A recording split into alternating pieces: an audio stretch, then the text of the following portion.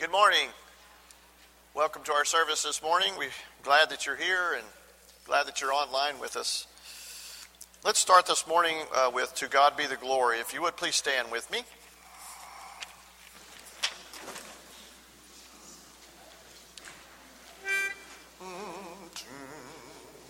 To God be the glory, great things he hath done. So loved he the world that he gave us his Son, who yielded his life an atonement for sin, and opened the life gate that all may go in.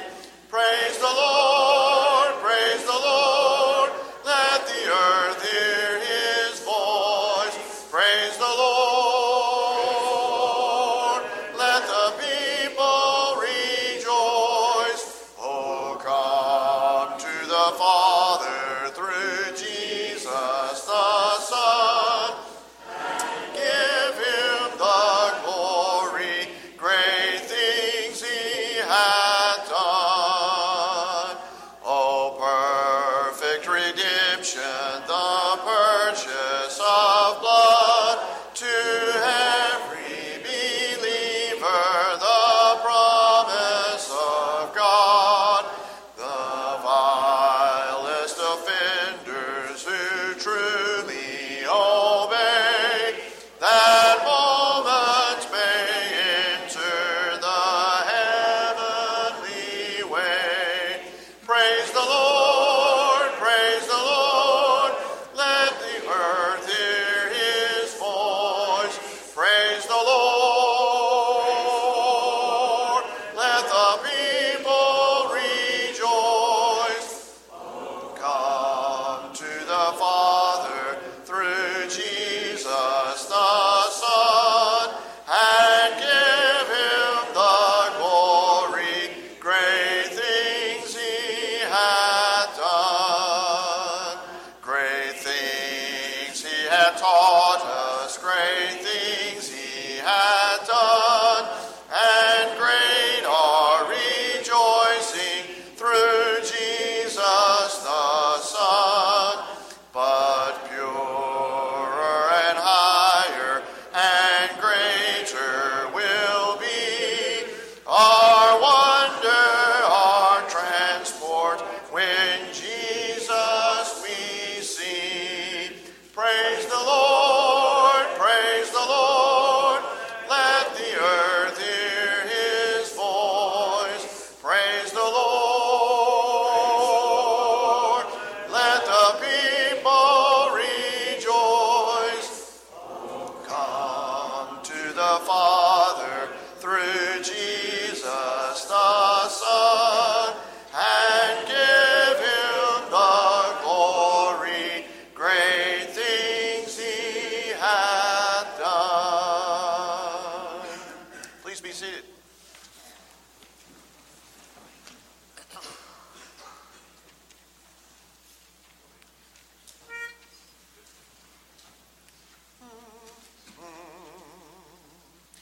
Come into his presence with thanksgiving in your heart, and give him praise, and give him praise.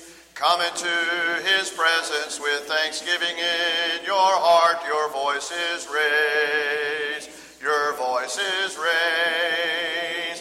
Give glory and honor and power unto him, Jesus, the name above all names.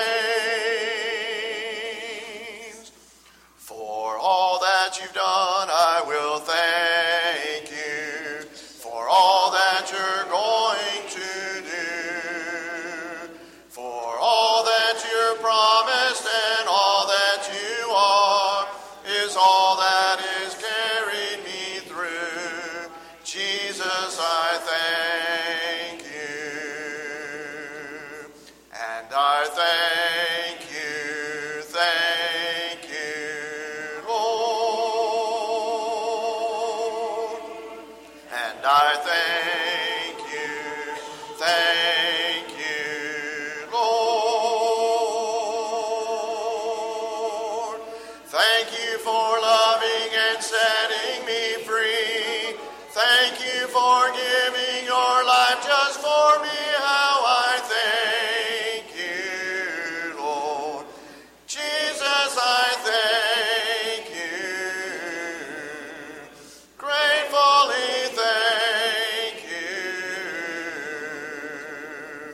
Thank you. And I thank you, Lord. And I thank you, Lord. Thank you for loving and setting me free. Thank you for giving your life just for me. How I thank you. Jesus, I thank you. Gratefully thank you.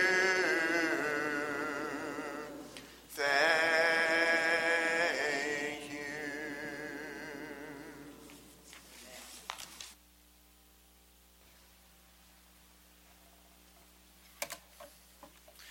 Good morning. I want to welcome everybody to our services here at West Irwin, especially to our visitors.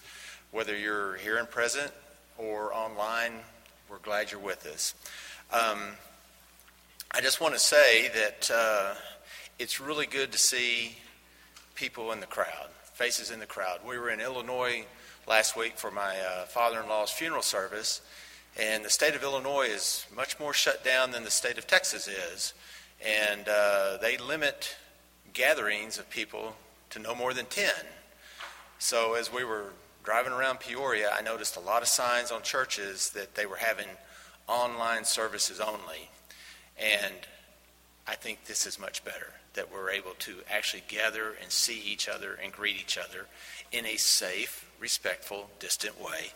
But it is good to see everybody. A couple of special things I'd like to mention. Callie Huff, who had been in the hospital, is actually here today, so it's good that she's here. Want to mention Jenny and David Wicks. Jenny and the passing of her mother, Juanita Graff. The services were, I believe, yesterday. Mary June Goodson was hospitalized last week for surgery. She had a blockage in her small intestine. Part of that was removed. She's doing okay. But they expect for her to release midweek, and she'll either go home or she'll go to rehab. So we want to remember them. Also, I'd like to mention Rex and Cynthia Johnson, who used to go to church here, were former members here. Their son, Alex, passed away this last week at the age of 28. Many of us knew the Johnsons, knew Alex. Alex had some health issues. But still, to lose a child at a young age is difficult. For those who are interested, the visitation for Alex will be at Stewart Family Funeral Home tomorrow from 5 to 7 in the evening with the funeral service. On Tuesday morning, December the 1st at 10 a.m., also at Stewart Family Funeral Home. And the last thing I want to mention is just to continue prayers for our search for our youth minister. I want to read to y'all this being Thanksgiving week and the end of Thanksgiving weekend, something that a friend of mine sent me that I think is appropriate. It's called a Thanksgiving prayer, and it goes like this: O bountiful God, you have blessed us beyond all measure with food and family, friends and freedom. We thank you for looking upon us in love and filling all creation with your loving gifts. Show yourself to us in all the surprising ways that you are present in our world, in our lives, in our family and friends, co-workers and strangers. Help us to use your gifts wisely, to share them unselfishly, and to enjoy them immensely. Let us pray. Dear Heavenly Father, we thank you for this day, the first day of the week, that we could come and worship you and to be a part of this worship service, and for the opportunity to gather and praise your name. And Father, we pray for those who have been traveling this week, those who are returning home, those who have been here to see family and will be returning to their homes. And we pray for all of us individually, Father. You know our needs, you know our wants, and we offer up that prayer. Father, we pray for this church, for the growth of this church, for the seeking of our youth minister, for the leaders of this church. We pray that as we transition into 2021 that you will bless us tremendously. And Father, we offer special prayers for Stan Mallory, Fred Powell, Elmer Miles, Bud and Charlotte Coyer, Norma Durham, Ira Groom, Gene Chandler, Phil Martz, Keith and Karen Glass, Joyce Allen, Sue Skipper, Sherry Osborne, John Murray, Ralph Henderson, Sharon Ketchum, Janice Hardaway, Misty Ford, and Jim Gibson. And Father, we pray for our country, for our leaders on the national level, on the state level, on the local level. We went through a very challenging time with the election, and we pray for a healing, but most importantly, we pray that we keep you at the center of all things and that your guiding hand will be on our elected leaders. And Father, as we transition to 2021, we know that this past year has been a year of turmoil. And it's been a turmoil for this church, for us individually, for our country. And we know that we've had these times of trials before. And Father, we know that you have always seen us through those trials. But we pray that we always turn our eyes to you and to realize and to remember that you always love us, that you'll never forsake us, that you'll always do what's best for us. And in all things we pray that thy will be done. In your Son's name, amen.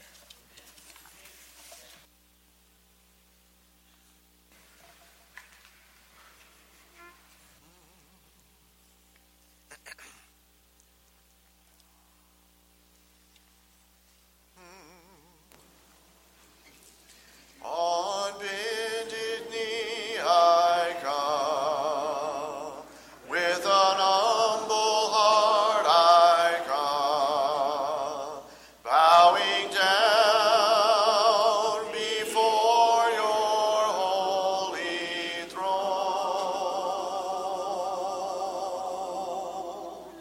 lifting holy hands to you, as I pledge my love anew. I worship you in spirit, I worship you in truth. May my life a holy praise unto you. On bended knee I come, with a broken heart I come, bowing down before your holy throne.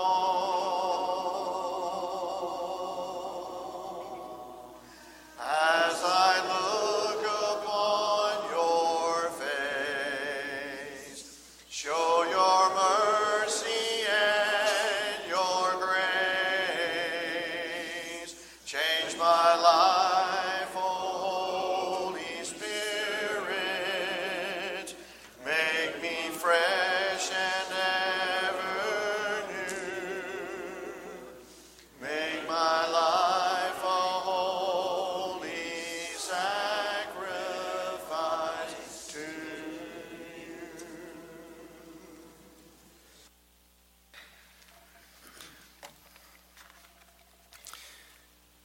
Last week, Jay spoke about Dick and Rick Hoyt together, who comprised Team Hoyt.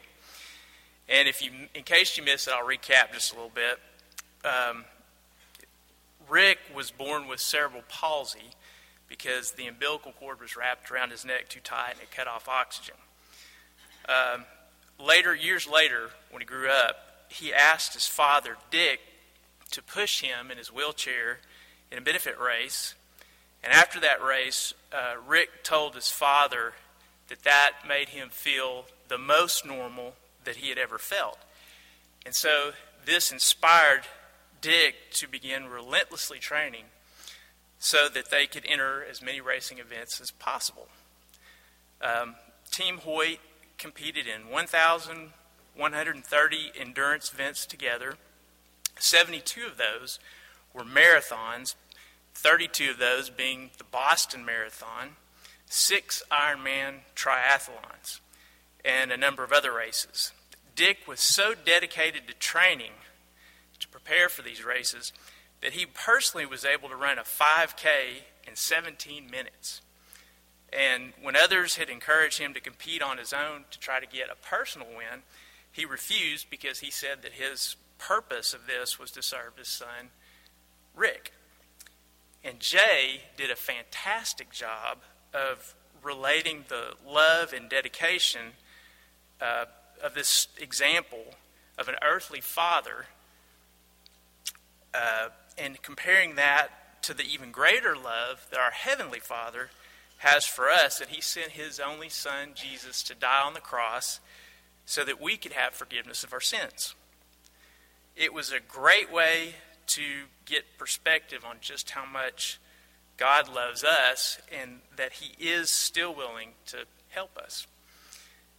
So each of us that was there last week heard what Jay had to say, and we each probably have our own unique perspective on, what was said. And so as I sat there, it kind of hit me that some people in the audience or online, may have come from a home with no father. Some of us may not have any children, whether it's by choice or not. Others of us have, normal children, and so the concept of what Dick did for his son Rick is kind of foreign and just blows your mind like it did me. And so I wanted to talk about how Jay's thought kind of impacted me that day, because I thought, maybe there were some different perspectives there, and it was such a great message. Let's delve into that a little bit. So, I have children, and so as I sat there and I listened and heard all this long list of accomplishments that Team Hoyt racked up, it kind of made me feel guilty a little bit. And let me say that, at the same time I was hearing this from the position of being a father, but also, from the position of the son as well. And I thought, wouldn't it be great if I was able to do the same kind of things that Dick did for his kids? If I had that level of dedication, if I had that level of commitment. And so as Jay was listing off all these things that they did together, with each accomplishment, it kind of made me feel a little bit worse and worse, because it made me realize that I have fallen well short of the example of Dick Hoyt. And, I kind of tuned Jay out for a minute and I started praying about it because it convicted me so much. And I thought, God, I wish that I could be that kind of a father. I wish that I could do something great like that, but I've got this limitation and I've got this problem and this and that. And, I just kind of finally had to stop and realize that all I was giving was excuses. And so then it hit me. I am that I am. And it just popped into my brain. We are all faced with challenges, different challenges. Each one of us is going to be challenged differently. But the good news that we have is that we all can depend on God to carry us through those challenges in the same way that Dick carried his son Rick through the races. When Moses encountered God in the burning bush, God told Moses to go to Egypt and to tell the Pharaoh to let the Hebrews go. And then what did Moses do? He started giving a list of reasons why he couldn't do that. I'm not a very good talker, this, that, the other. And this response from Moses kind of angered God.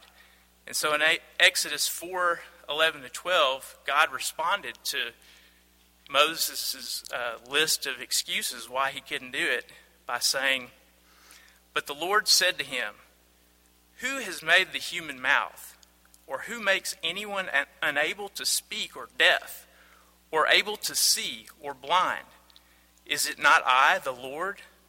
Now then go, and I myself will be your mouth and instruct you in what you are to say.'" So what hit me was that God wasn't asking me to be Dick Hoyt. He already made a Dick Hoyt and a Rick Hoyt.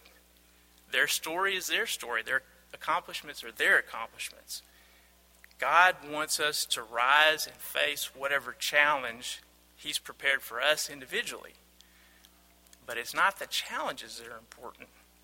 What's important is that we understand and accept that we can't win the race on our own, that we have to fully depend on God. Would you pray with me, please? Dear Heavenly Father, we thank you so much for your mercy, that you sent Jesus, that he could live as a human on this earth, to live and die after living a perfect life, to be the sacrifice that we need for forgiveness of our sins.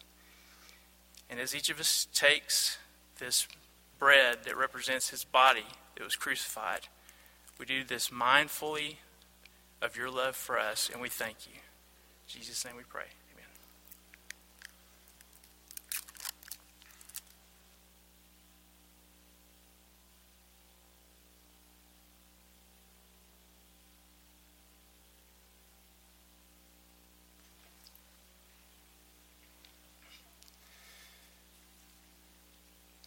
And so the question then is, how do we declare ourselves on the same team? You had Team Hoyt. So how do we get on Team Jesus? And the answer to that is pretty simple.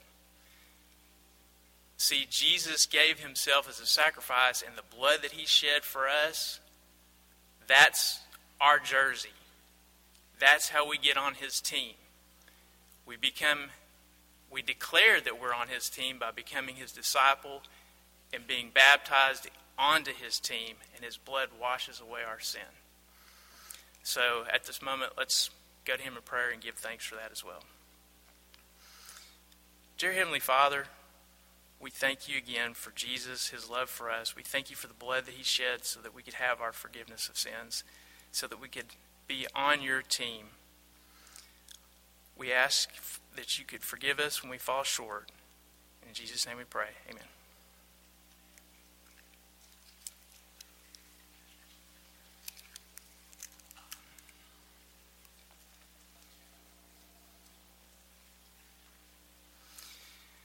Finally, part of being in the race and the competition means that you have to be in the race. And just like the son of Team Hoyt, Rick, he wasn't the one who was expending most of the energy, his father Dick was, but he was still in the race.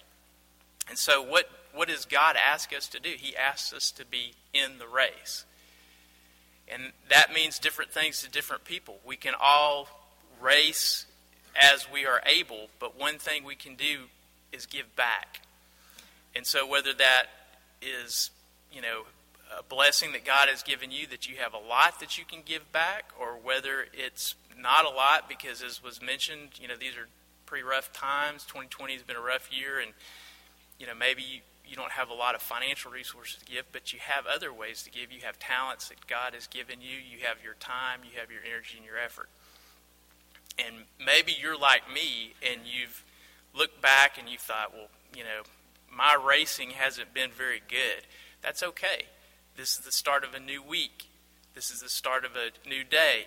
We're about to start a new year. It's never too late to get in the race. So let's give thanks to God for what we do have, the abilities that we have, and let's put them to use. Will you pray with me, please? Dear Heavenly Father, we thank you for this church. We thank you for the leaders of this church. We thank you for the members of this church. You've blessed us all so much with talents and abilities and different blessings. We're not all the same, except in one thing, and that is our love for each other and our love for you. We pray that you would increase that love, and we pray that you would increase our talents and abilities and blessings so that we could in turn bless each other, bless our community, and use these blessings to show, to demonstrate love, just like you demonstrated for love for us when you sent Jesus to die for our sins. Help us to be on the same team. Help us to unite and pull in the same direction, to compete as hard as we can for the victory that you've already won for us. But let us be united in our efforts and our love for you. All these things we pray in Jesus' name. Amen.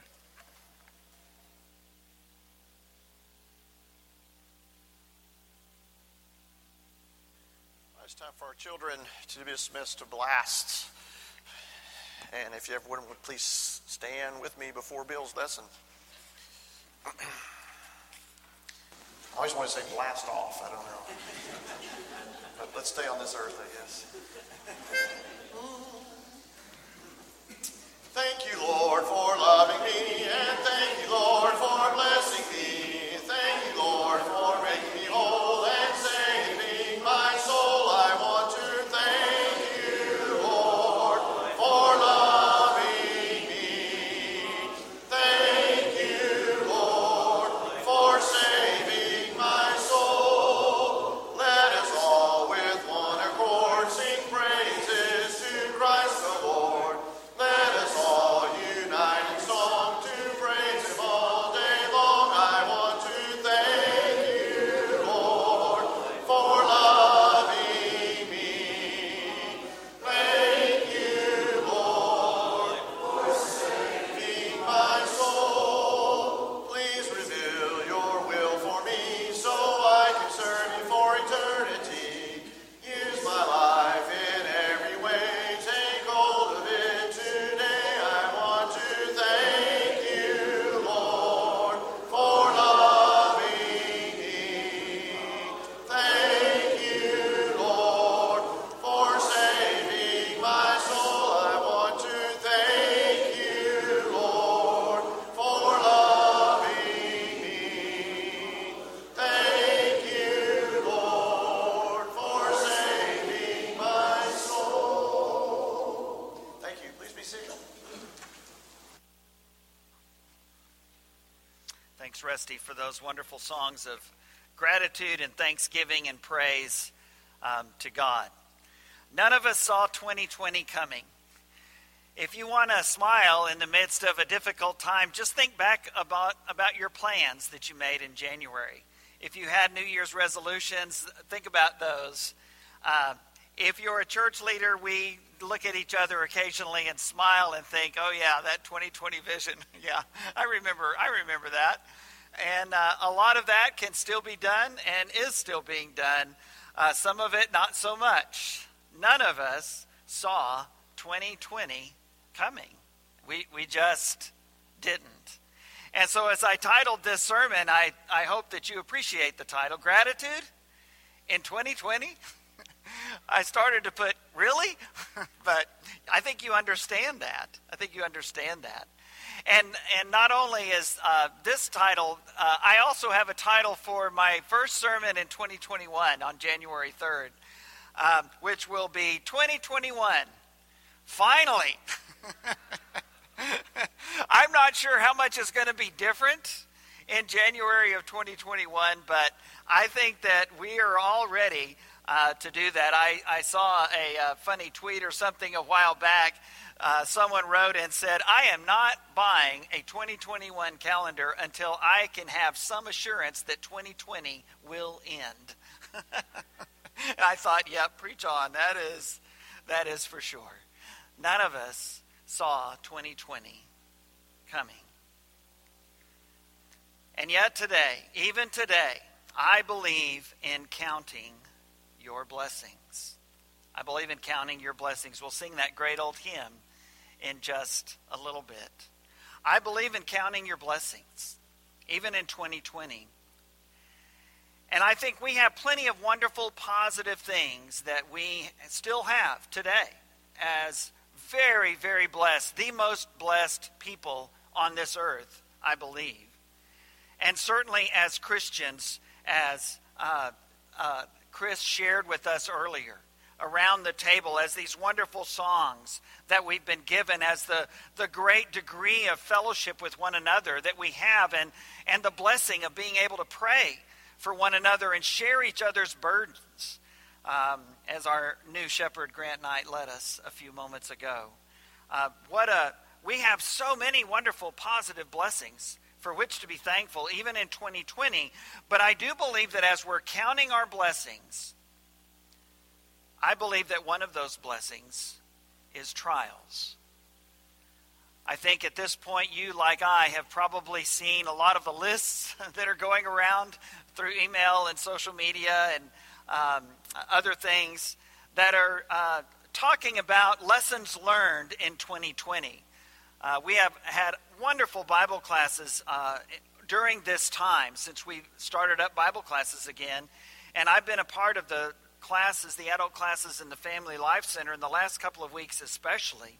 Another one of our shepherds, Wade Weathers, has shared about that difficulty between having faith in the biblical record and in the God who is the creator and sustainer, the judge and the savior, and at the same time acknowledging the important questions and difficulties at times that the scientific world might bring before us. And it's been, this morning especially, we had a great deal of discussion. And this coming Sunday in that class, I want us to think about what we have learned as Christians and as a church this year. What some of the lessons that 2020 has taught us. And so I think there's a lot of those kinds of lists that are out there and that are, I think, that are good and helpful. And you may want to do that. And you may not want to show it to anybody, but I think it would be good for each of us to consider what has this year taught me? What are some of the benefits? What have been some of the challenges? I think that's a great thing. But I think that one of the blessings of 2020 is it reminds us of the blessing of trials, of difficulties, of challenges. And so this morning I have a very weird, you know me, I have a very weird Thanksgiving message. And that is, I want us to look at one of the most difficult passages in Scripture, really, and one of the most difficult verses, and that's in James chapter 1. I believe in counting your blessings. I also believe that one of those blessings is trials. And I think Scripture teaches us that. It teaches us that in the very words that it gives us. But it also teaches us that in the examples of the people that we see that are the heroes of the inspired word. The greatest of which is Jesus Christ.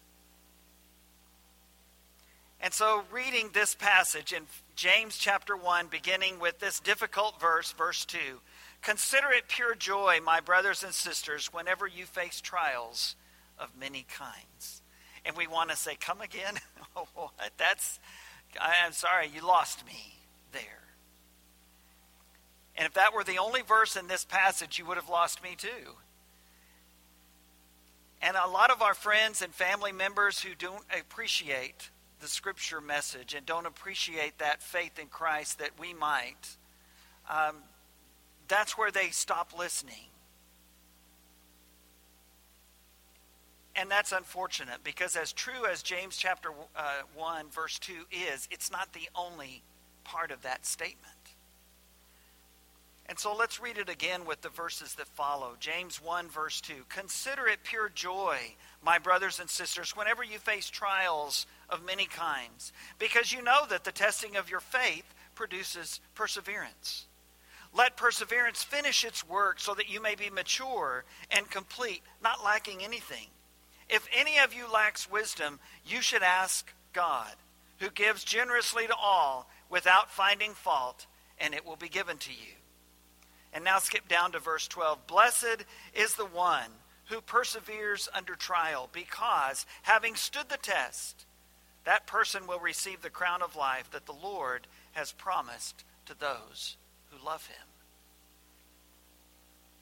As we think about this passage and we think about the trials, we're very much aware of the difficulties that we have experienced. Our congregation that is worshiping with us today online is making that sacrifice, even still. Not being able to be here as a part of this group, not being able to see those faces, not being able to see the eyes smiling. And unless you're in your pew, that's the only part that you see smiling, because everybody has masks on from the nose down.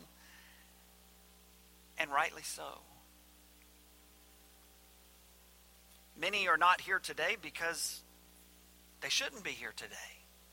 And we're so very grateful that we have this online presence. What a blessing. What a blessing. But one of the things you lose that you don't get to experience as well, those of us that are gathered here, are these wonderful songs that we've sung today. And it just made my heart, sitting up here at the front, you really get to appreciate that more. But as we were singing that song, we sang 2 songs today with the same title. Did you notice that? Thank you, Lord. There are 2 songs. You don't think that's caused us worship leaders and planners fits, and those who prepare the bulletin fits through the years, trying to match those up? But we sang 2 of those songs that are titled Thank You, Lord. And that one that starts out, for all that you've done, I will thank you. And that beautiful chorus part where the men sing and then the women come in and echo. You did so beautifully with that. And it's such a blessing to be able to hear that again, to be able to be encouraged by these wonderful songs and hymns of faith. I think one of the lessons that we have learned in 2020 is to count our blessings. But again, I think one of those blessings is trials. So let's look at these verses from James chapter 1 and make a few statements about being grateful, even for the trials. First of all, the trials in our lives test our faith. The trials in our lives test our faith. And so we see that in verse 2 especially. Consider it pure joy, my brothers and sisters, whenever you face trials of many kinds. And that seems like a contradiction. It seems like there's something more to it. And there is, as we read. But the trials in our lives test our faith. And so we do not deny the difficulties. We don't deny the difficulties. And this verse is not meant to be there as if to say, you should be happy that you're suffering. I don't believe that's true at all. I don't think that is the right definition of biblical joy. Biblical joy goes so far beyond the happiness that we might experience in this world based on our circumstances. If everybody likes us, if the doctor has good news, not bad. If the church is doing well, if the job wants us and is paying us appropriately. All of those things and so many more are wonderful blessings that we appreciate and that we pray for, actually, and that help us to be happy in this world. But that kind of happiness, we know in our heads, maybe not as much in our hearts, but we know in our heads that there's no guarantee that those things are going to be consistent. In fact, our experience has proven exactly the opposite. Our experience has shown us that it's going to be good days and bad days. I mean, we are what we are, right, Chris? And so we use whatever that is to glorify God. I think that's especially seen in that wonderful story in in the Gospel of John, chapter 9, when Jesus approaches this man born blind, and his disciples ask him, "Who sinned? Who caused this? Why? Why did this happen?" And Jesus, as he does so many times, goes, "Wrong question, but I'll answer it anyway." The reason this happened is so that God can be glorified in this man's life. We are what we are, and whatever that is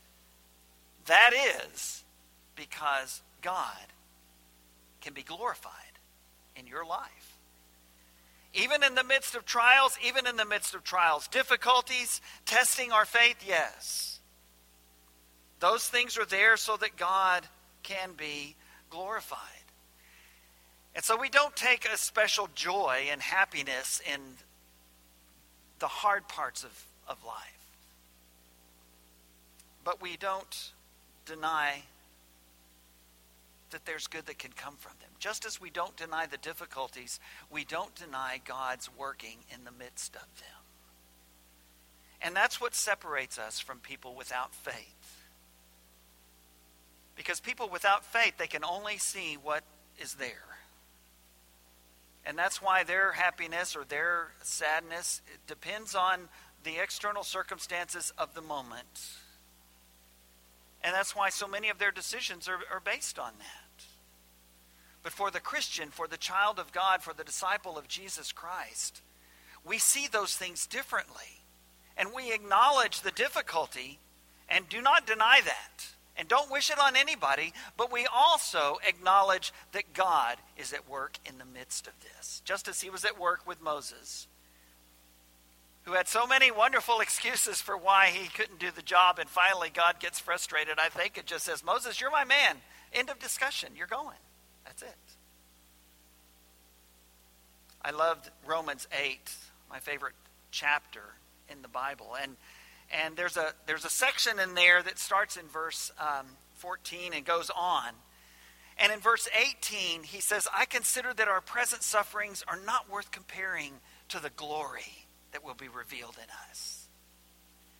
Later on in that passage, he says, "We know that the whole creation has been groaning as in the pains of childbirth right up to the present time. Not only so, but we ourselves, who have the first fruits of the Spirit, groan inwardly as we await eagerly for the adoption as sons, the redemption of our bodies.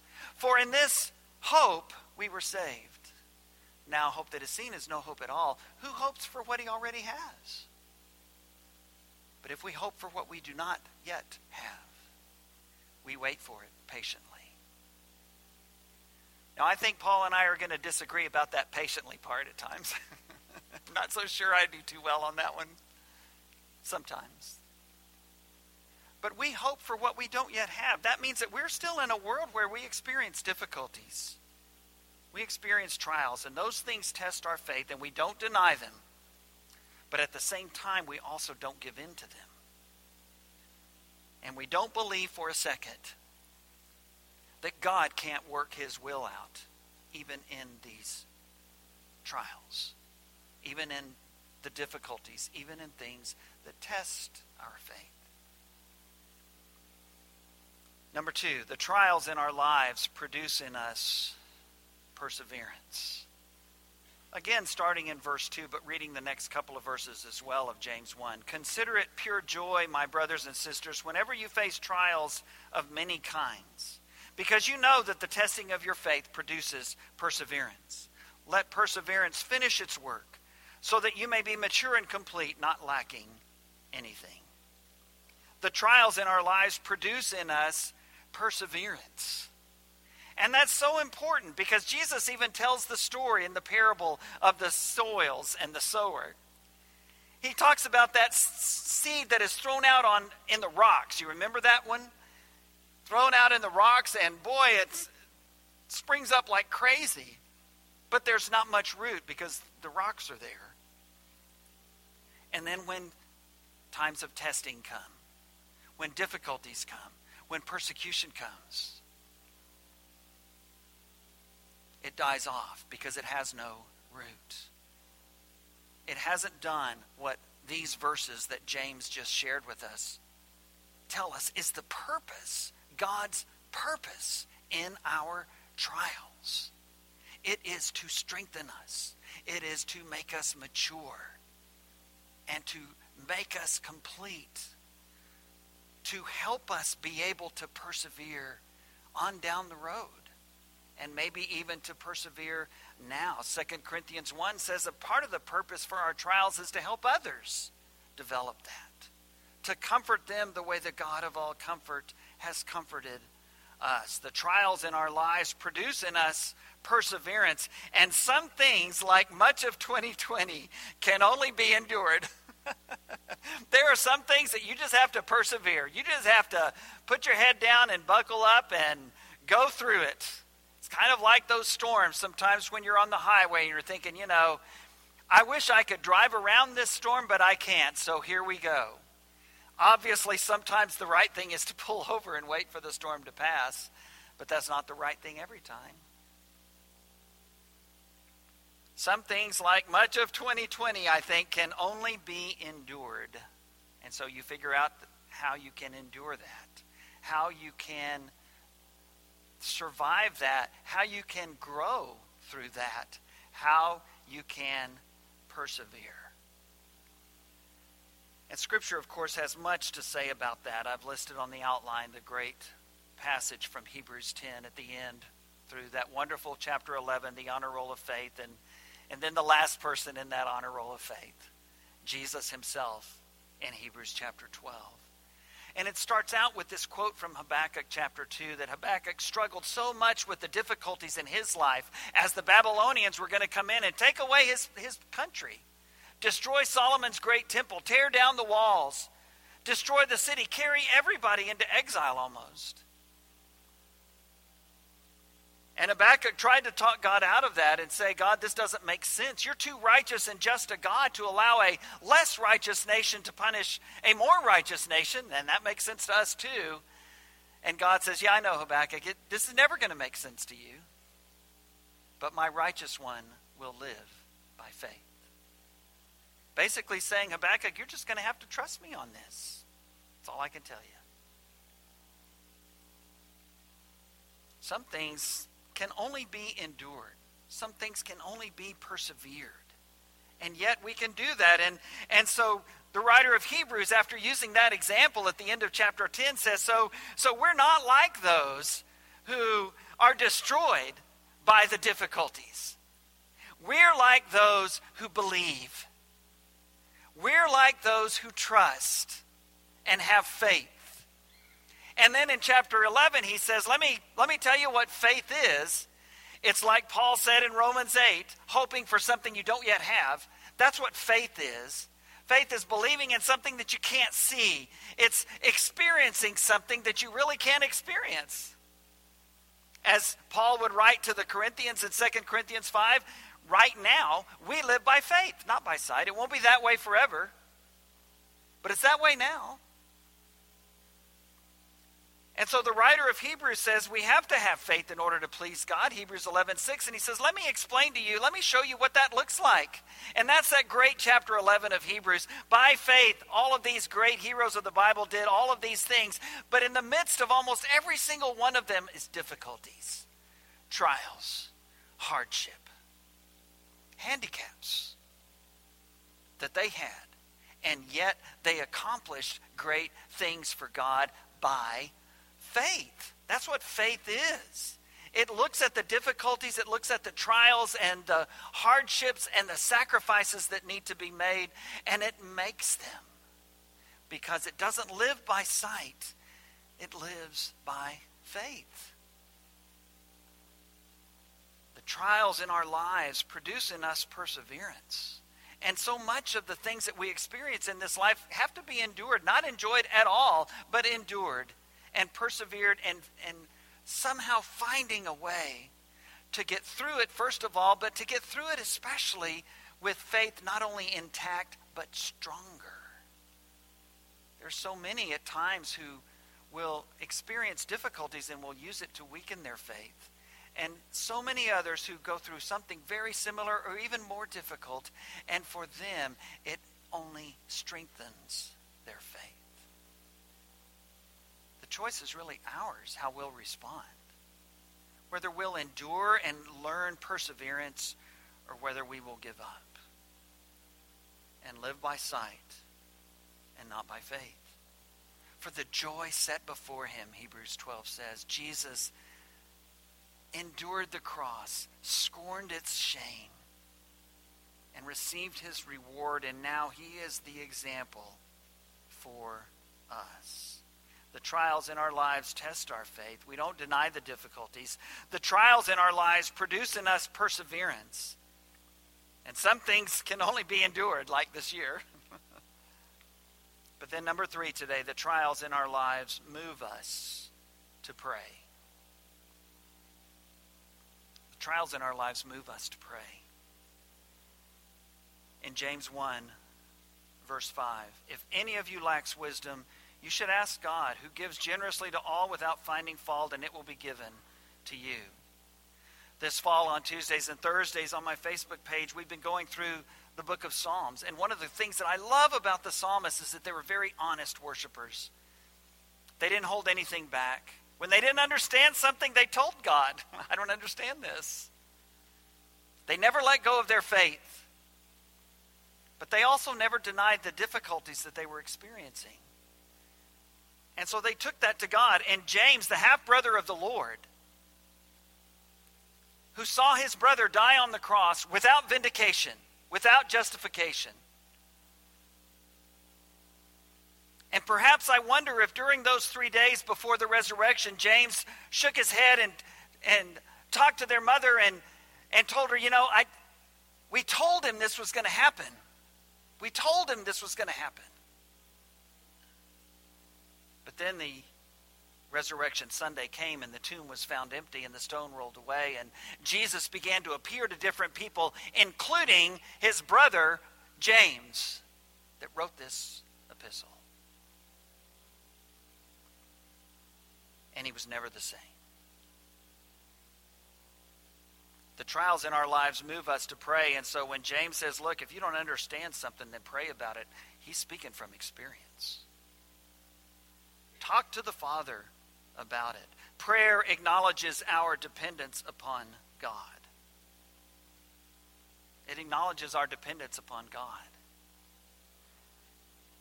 And that's what we heard today from Grant during our shepherd's prayer and from Chris around the table.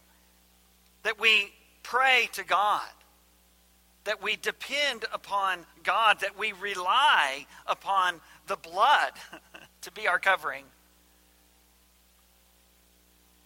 Because we can't do that on our own. Prayer acknowledges our dependence upon God, and we see that in a great way in so many wonderful passages of Scripture. But I want to remind you of the story of King Hezekiah in the Bible. In 2 Kings chapters 19 and 20, there are 2 great examples when King Hezekiah, who saved the southern kingdom of Judah by responding to the prophet Isaiah and trusting in God in the midst of a time when the Assyrians had taken over Syria. They had taken over the northern kingdom of Israel, and now they had their sights set on Jerusalem and Judah. And they send him this letter in 2 Kings chapter 19 saying, look, don't trust in your God. Nobody else's God was able to handle it. We're going to destroy you just like we destroyed them. You might as well give it up. And Hezekiah the king took that letter and he took it to the temple and he spread it out before the Lord. I love that. That's what we do when we're going through difficulties and trials and we don't understand it. We spread it out and lay it out before the Lord. That's what he did. And because of that, he saved his people. Yes, only for a while, some decades, but at least he saved them then. In chapter 20, God sent Isaiah the prophet to him to tell him, put your house in order. That's where that passage is. Put your house in order, King Hezekiah, because you will die. This illness you have, you will not recover from. And so Isaiah, he had done his job. He walked out, and Hezekiah the king turned to the wall and prayed. When you're up against the wall, that's what you do. And many of us have been up against the wall this year. We you're up against the wall, you turn and you face the wall and you slide down and you get on your knees and you pray. And you acknowledge your dependence upon God. And that's what James tells us to do. Look, if you don't get this, then pray. It doesn't mean just pray about it and you'll all feel better and everything will be butterflies and rainbows. No, it doesn't mean that at all. Again, we don't deny the difficulties. It just means that we tap in to the power of God that is not dependent upon circumstances, that's not dependent upon anything. Paul learned that with his thorn in the flesh, and he communicated that to the Philippian church in chapter 4 when he said, look, when things don't make sense, then take it to God with thanksgiving in your heart. Take it to God in prayer, and his peace that none of the world can understand will hold on to you.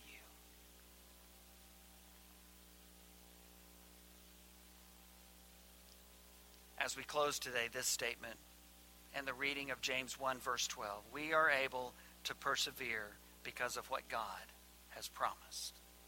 And he has not promised that everything is going to go our way in this life.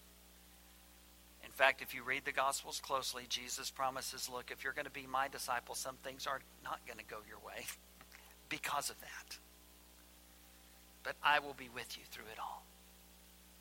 We are able to persevere because of what God has promised, and God has promised his presence, but he's also promised us the crown. The Lord has promised us the crown of life. James 1 verse 12, blessed is the one who perseveres under trial, because having stood the test, that person will receive the crown of life that the Lord has promised to those who love him.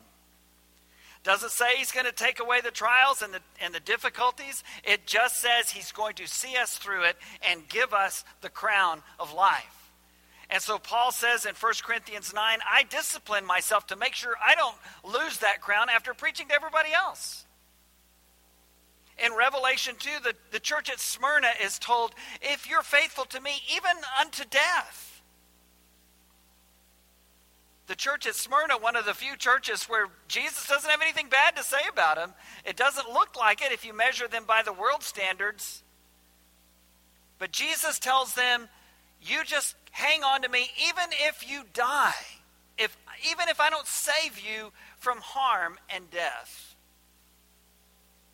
you will receive the crown of life. And Paul at the end of his life, as you know, in this greatly quoted passage in 2 Timothy chapter 4, verses 6 through 8. I have fought the good fight. I have kept the faith. I have finished the course. And because of that, there is now waiting for me the crown of life, the victor's crown, which the Lord has promised to give to me, and not just to me, but to everyone who loves and longs for his appearing. We're able to persevere because of what God has promised, and the Lord has promised us the crown of life. And there's nothing, not anything, that this world can do to take that away. And so along the way, we have times of blessing and joy, and we have times of difficulty and trials. But in all the times, we count our blessings, and we name them one by one, because that's what faith does. Let's stand and sing this great hymn together. When upon life's billows you are tempest tossed, when you are discouraged thinking all is lost, count your many blessings, name them one by one, and it will surprise you what the Lord hath done. Count your blessings, name them one by one. Count your blessings, see what God hath done. Count your blessings, name them one by one. Count your many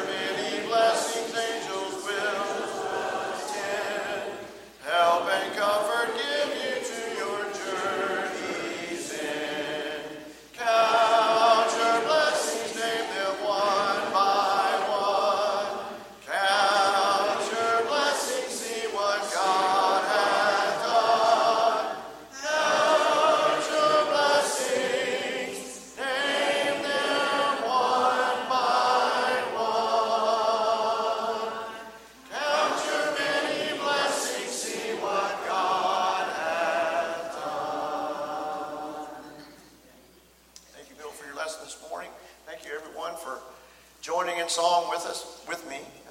You comfort me with your loud voices. Before we close in prayer, let's sing He Has Made Me Glad, which starts with I will enter his gates with thanksgiving in my heart.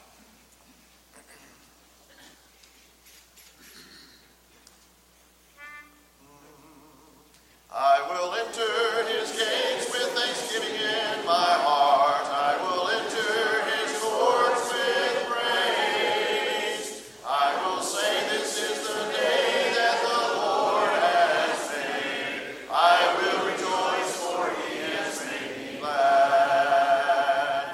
He has made me glad. He has made me glad. I will rejoice, for he has made me glad.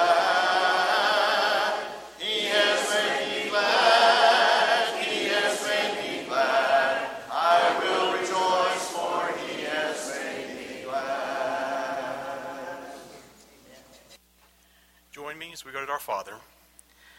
Almighty God, we approach your throne humbly, Father. We thank you for all the blessings that you provide us, especially during a season of Thanksgiving like this, despite some of the struggles and some of the interesting curveballs that 2020 has thrown us, Father. We are truly appreciative of the blessings that you have provided us.